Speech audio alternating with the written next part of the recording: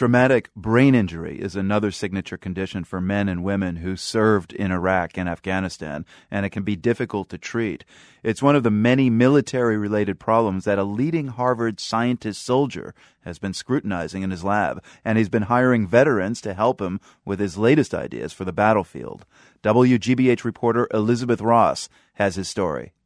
Harvard professor and U.S. Army Major Kevin Kit Parker knows firsthand the problems that servicemen and women struggle with on the battlefield. He served 2 combat tours in Afghanistan, and he's witnessed the devastation caused by these improvised explosive devices, or IEDs. A friend of mine was wounded with a traumatic brain injury, and he was improperly cared for by the military.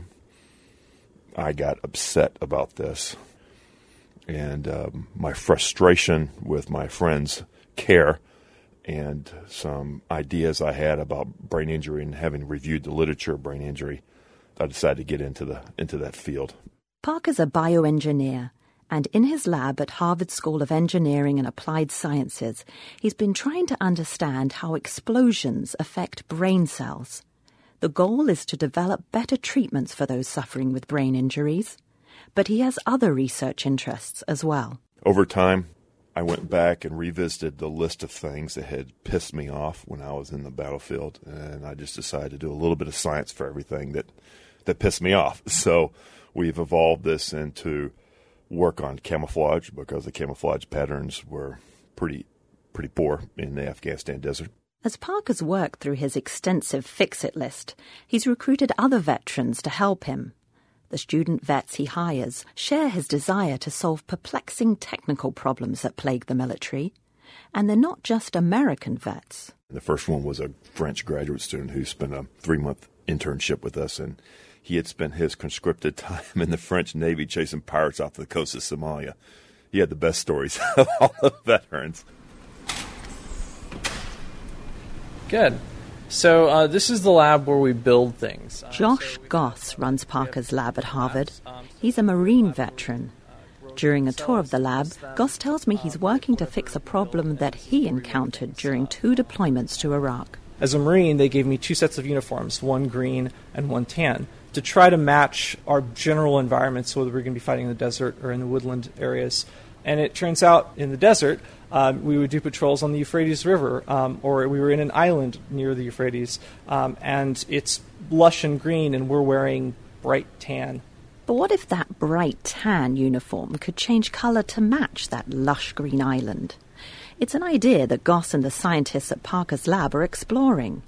It's for a project funded by the government's Defense Advanced Research Projects Agency, or DARPA. They've been studying marine animals like the cuttlefish and the squid, which are masters of camouflage.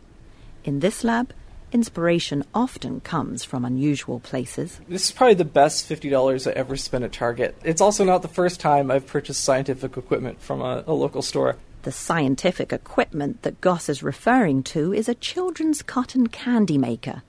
Goss and the team studied the toy to figure out the best way to make nanofibers.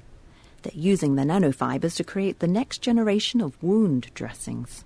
This lab is sort of has a parallel feeling to the military and how the military is run. Ian Perkins feels right at home working in Parker's lab. He's a former Army infantryman who deployed 3 times to Iraq. For instance, my first summer here, we had a cleaning inspection. And that's something that is more done in the military than I would say. I don't know if your boss would ever come into your office and start wiping his fingers down on every flat surface, but that's something we do here. Perkins and Goss first came to work in Parker's lab through a summer internship program at Harvard. For the past year, Goss has mentored Perkins and supported him as he's transitioned from a community college in Boston to a local 4-year college. And that brings us to another ambitious item on Parker's agenda.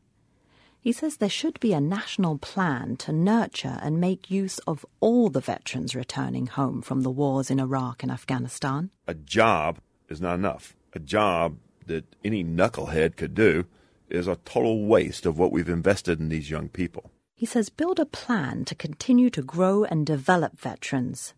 Then you'll have the next generation of leaders. For The World, I'm Elizabeth Ross. You can see images from Kit Parker's bioengineering lab, including the cotton candy machine, there at theworld.org. This is PRI.